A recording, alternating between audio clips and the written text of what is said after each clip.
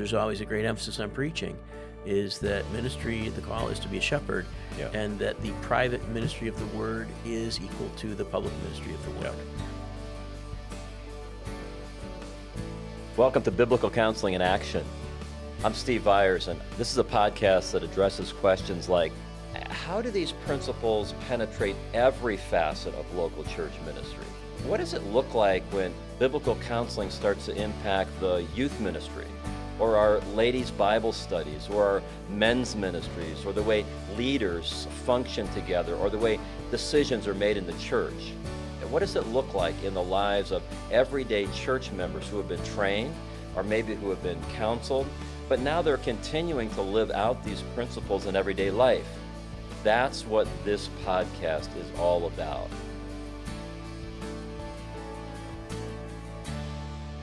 Welcome back to Biblical Counseling in Action. Today we're talking to Dr. Kevin Backus, who served as a senior pastor at the Bible Presbyterian Church on Grand Island, New York for 40 years. And I just learned that, and what a marvelous statistic. Praise God for his faithfulness, and praise the Lord for Dr. Backus's faithfulness. He also serves as a senior chaplain for the 14th largest sheriff's office in America. Kevin and I have had the privilege of working together on the board of the Association of Certified Biblical Counselors for over 20 years. It's been a delightful relationship, and I think all of our board members would say this, just appreciated Kevin's ability to help our board consider decisions carefully. He's a great thinker, and also in a way that is consistent with our organization's founding documents. Also, over the years, I've heard bits and pieces from Kevin about his ministry as a chaplain in his community. It really is a great example of what we mean by biblical counseling in action, or what we're talking about when we say that there's a difference between a church having a counseling ministry and being a counseling ministry. So I'm really looking forward to learning more about it today. So Dr. Backus, thank you for taking the time to be with us. Steve, it's really a privilege to do that, and this is not just saying thank you, but honestly, you've been a great inspiration in the ministry there in Lafayette in terms of the very thing you're talking about, bringing biblical counseling into the community in different ways. Yeah, I think that's one of the joys of serving on a board like the board of what was formerly NANC and now ACBC.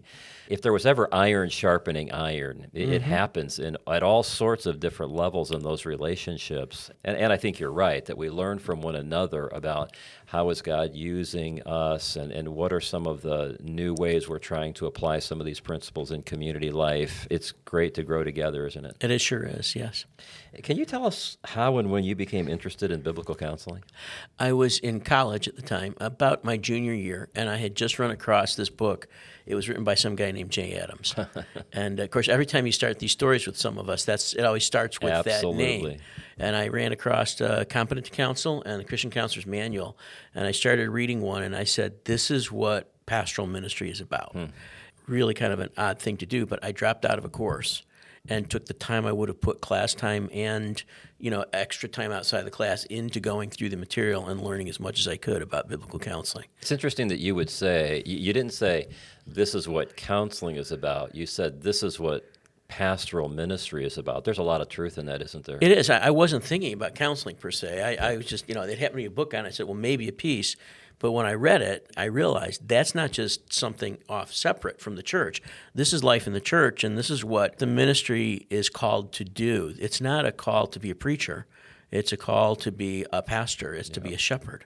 Yeah, and those of us who knew Jay, we know that he loved pastors. He loved the local church. He wanted to equip local churches and local pastors to accomplish the work that God had given us to do. And he was calling us to do that and to do that well. Yes. But you're right. It was not about counseling per se. It was about the larger issue of biblical philosophy of ministry in the local church.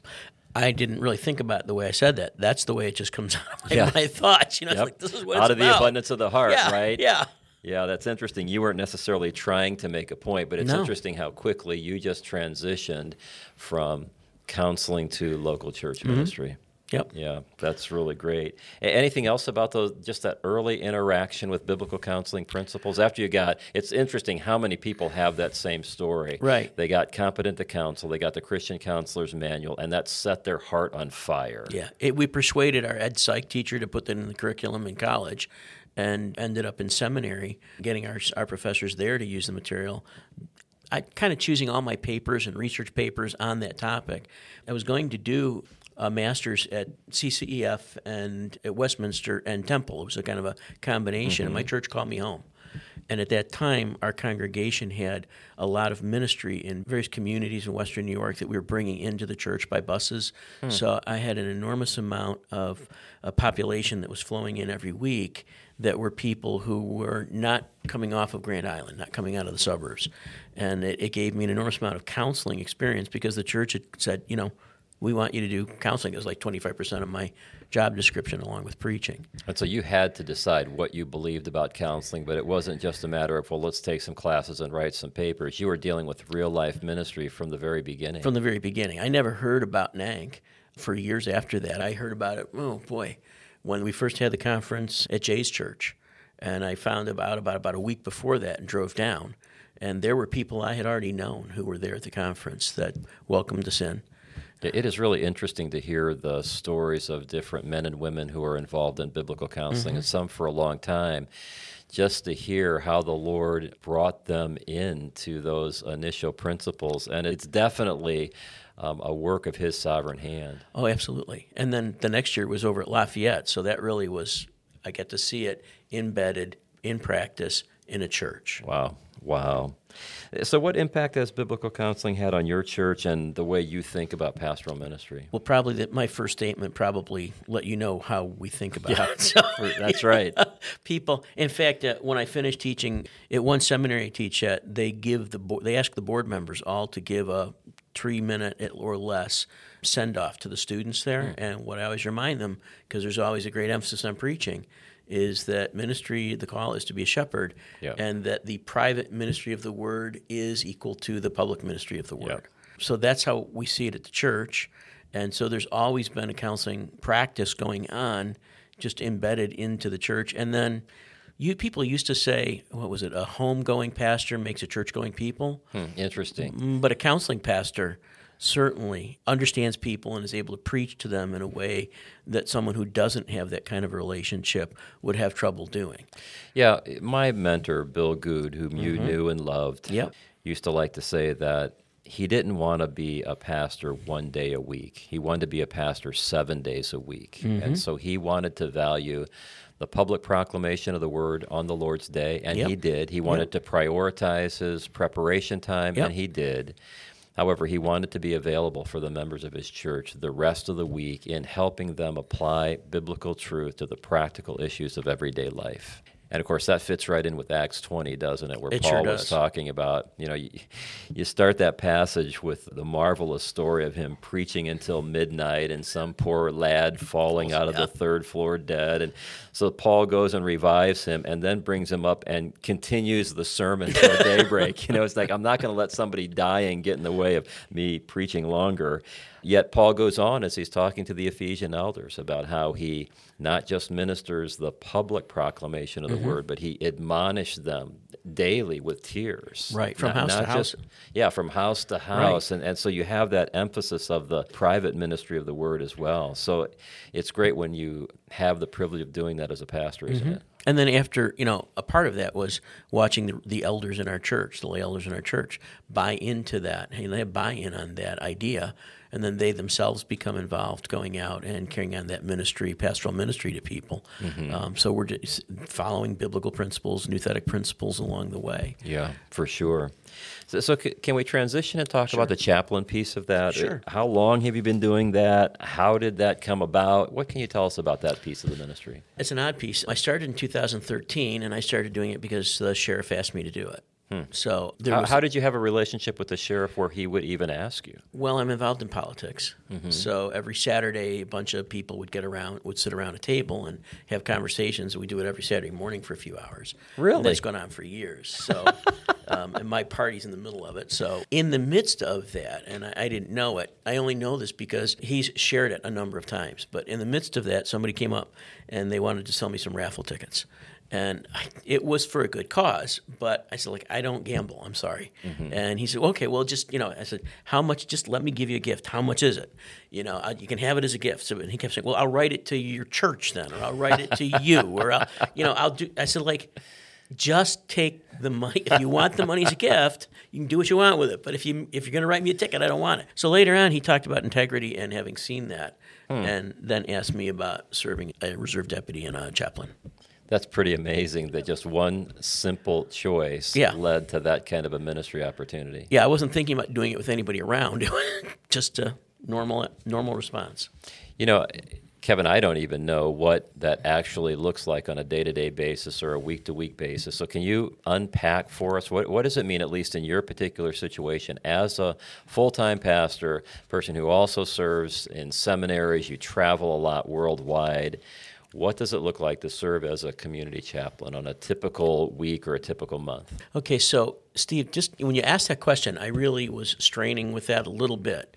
And I did check with a number of chaplains because in my little group we have a number of chaplains who work together in different parts of the country. And we don't have a typical call. Really? Yeah. There is no real typical call.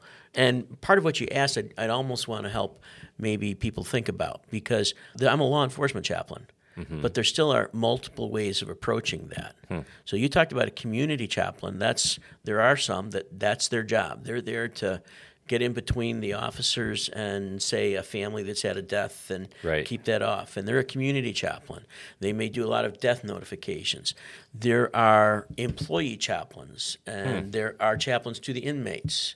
So would people consider themselves isolated in that way? I mean, would somebody say, well, my role is only to work with employees, but I wouldn't do death notifications? No, we probably would help if asked on that. But where we don't cross over is so I'm an employee chaplain. My ministry is targeted towards the people, and there's quite a few of them, who work in our office and their dependents. Interesting. And in that group, I won't say how many, but there's a good number of chaplains who work with me or under me. And some of them, they have segmented ministries. One of them does nothing but attend wakes and funerals of our employees. And he'll do that several times a week. And if I don't have to think about that, I'm thrilled. Others of them do services in our two facilities on Sunday and some of them Saturday. So it's 4 to 6 services in a week. And so would those be services for employees? No, those are for inmates. Those guys will do the work for the inmates. But if I want to work with those of us who want to be available for the employees, law enforcement generally doesn't want to see somebody who's there for them dealing with inmates.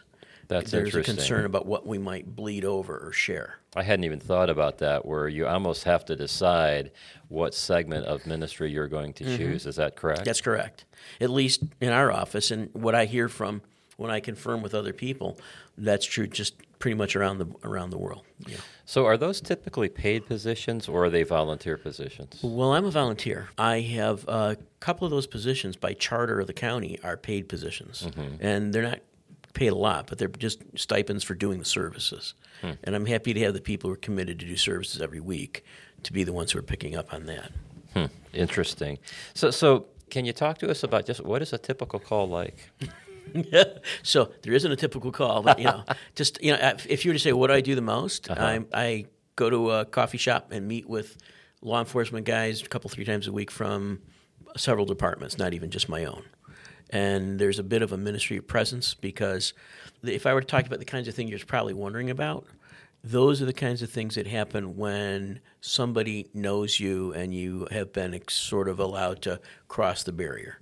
Because there's a big barrier between law enforcement and the rest of the world. Interesting. You got to understand when you counsel a lot, it makes you sensitive to the kinds of things that appear in humanity, right?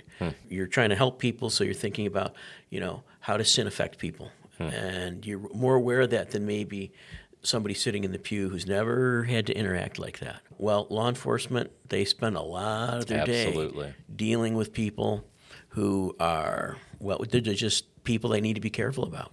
So when you say you meet for coffee several times a week, if I were the law enforcement officer, would I be thinking, hey, I'm just going to go hang out with Dr. Backus because he's interested in me personally? We're just going to have a friendship conversation that may not even involve anything of a faith-based aspect? Or how does that person It has more to say, it? like, we're all taking the guys are out taking our break in a certain place, and I'm expected or welcome to be there. I see. And there's no stay over there or we can't talk because, he's here. So is the idea that I'm going to build a relationship in that particular setting, Yep. and then if there's a spiritual question or a spiritual need, there's a natural segue. Is that the way that works? That's the way it works. It's a development from the ministry of presence. Mm-hmm. So you'll have, I have somebody who's inherited a Bible from a family member, and they started going through it, and they've got questions, and then they pick up the phone and give me a call. Yeah, so that's the idea, that when a person has a spiritual question, when a person has a spiritual need, right, you want to have a relationship in place. So you're the one that they think of to contact. Mm-hmm. Or without getting real specific on details, a deputy runs, or an officer, because they work with another department too, they have a situation they run into and it's extremely personal. They may know the people who were involved. It might involve the death of a child or something like that.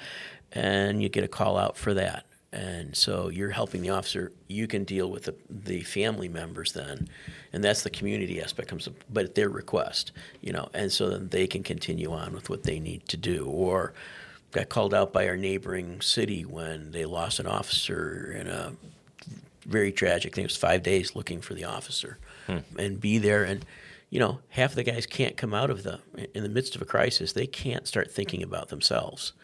But then again, here's a guy that, the person's next friend who's missing, and I went through the academy with him, and, I'm buried in his arms as he's asking questions, and we have a chance to minister and pray. So, anybody doing any level of chaplaincy work is going to be operating off of a basis of some presuppositions. Mm-hmm. Are you able at that time to bring your biblical beliefs into that conversation or into that interaction? How does that work? Well, when I got interviewed for the position, 2 chaplains interviewed me, and the question, came up. You understand that there are limitations on what you can bring up. Like if I'm with a grieving family, or if I'm with an officer over here, or if I got a call from somebody who has had usually if I get a call from an officer or deputy who's had a tragedy in front of them and they want to talk, once they ask me something spiritual about spiritual issues, I told them, here's the thing. At that juncture, I'm a Bible Presbyterian minister. Mm-hmm. So I'm not some nilla vanilla Christian limited on what I can say. If you're asking me at that point, then at that point I get to talk to you as I understand the Word of God. And so it's well known to these officers, at least at some point in the relationship, who you are, what you do, shall we say, full-time, what you represent, yep. And you're free to be able to operate off of that presuppositional base when it's appropriate to do so. When they ask, yep. Yeah, I've been around with all the command staff pretty much out on the roads and introduced to them, and they know who I am, and I address every class that's just been trained for inside the facilities and let them know what they're going to face and who we are as a group of chaplains and what we can provide, and myself personally, and then we make ourselves available. So do you see the need in that kind of chaplaincy work going up because of the pressure there is on law enforcement officers culturally? I see that need among the officers that I talk with, and I know it from other officers as well. They're not all turning to a chaplain for answers to those things. But yeah, the pressure is horrendous. Well, and what I'm alluding to is after 911, there was great respect given to our firefighters, great respect given right. to our police officers and other community leaders in that line of work. Whereas it seems like now, because there have been some unfortunate examples of people in that career line making wrong choices, correct, that then seems to color everybody, just like when a preacher makes a wrong choice, we're all guilty. And so it seems to me it's a rough day to be a police officer. It's a very rough day. A number of people that I've worked with have pulled their pin based on that. And can you explain what this... I'm sorry, they retired based on that. Yeah. Yeah. So do you think that that's going to increase the need for the very kind of relationships that you're talking about? I believe it does, and I hope there'll be more opportunities for it. Absolutely. So let's say there's somebody listening to this and thinking, hey, I have an interest. I would like to do that kind of work, but I don't know where to start. What would your recommendation be to them? Well, in the first place, to understand there's different kinds of chaplaincy organizations. Yeah, that was helpful to me. So not only roles, but the way it's organized. I come from a couple 100-year-old office. They're in the Northeast. It's larger. Those organizations have their own rules for how chaplains are brought in. I have friends who work in the Northwest, and they're in some more, even in large areas out there. The chaplains out there are often outside of the department, so not departmental like I am. They're more of a community-based organization. So one of my friends is in one area, gone in and organized the ministers in an area to a chaplain corps, which then reaches out, and the local fire departments and police departments all call on them when they have a need. So it's going to be a little bit based on that. In my world, it starts off by having a clean record. Right. That's the biggie. So you start off with a clean record. You have to be ordained into the ministry. Doesn't have to be my way of being ordained, but ordained officially. We check those things out. And then I recommend that, and this is what I did. I went out to, actually it's in the Northwest, but it's around the country. I got training specifically to be a chaplain because my seminary just didn't include information on how to protocol for a crime scene, protocol for a trauma scene, what to do in the line of duty death, what to do in death note. Those things were not in a normal seminary training. And then the part I do, some of those things are important. And so then beyond that, in our area, then if you're selected, then you have to go through a Peace Officers Academy. Most people don't become peace officers. I did. But you go through the academy so you have some idea what's going on. Wow. When I walk into a facility, and I don't get to do that a lot, but when I do, I still remember one of the sergeants going like, no, he's one of us. He's got the uniform, and he's had family fun day, which is when you get sprayed in the face with pepper spray. It's a day you will never forget. Family fun day, huh? Family fun day, yeah. Back in Lafayette, Indiana, where I have the privilege of serving, one of our pastoral staff members was just recently approached by a local fire chief, and they were creating the office of chaplain. Yes. And so he was asked if he would like to fulfill that role, and it's just getting started in all of that. But we see it as another opportunity for ministry. But I also believe that if he runs into a problem, he's going to be able to call somebody like you, who's been doing this for a much longer period of time, and get additional help and insight and resources. Love to help. There's also the same kind of training. In fact, I was cross-trained as fire and police chaplain. Oh, is that right? And so there's one place that trains for both. There's only one place that does both. That's out near Seattle. But the others are, you can go for training as a fire chaplain already. So what kind of, when you go for training, is that a day, a week, a month? What length of training? It was an all-day. I was trained at the institution where all the law enforcement, except for the state troopers in the state of Washington, are trained. You remember when we used to go out there at Seattle Airport. It's right near the Seattle Airport. I see. It's their academy. And there's a group, one of the groups of the chaplains runs it.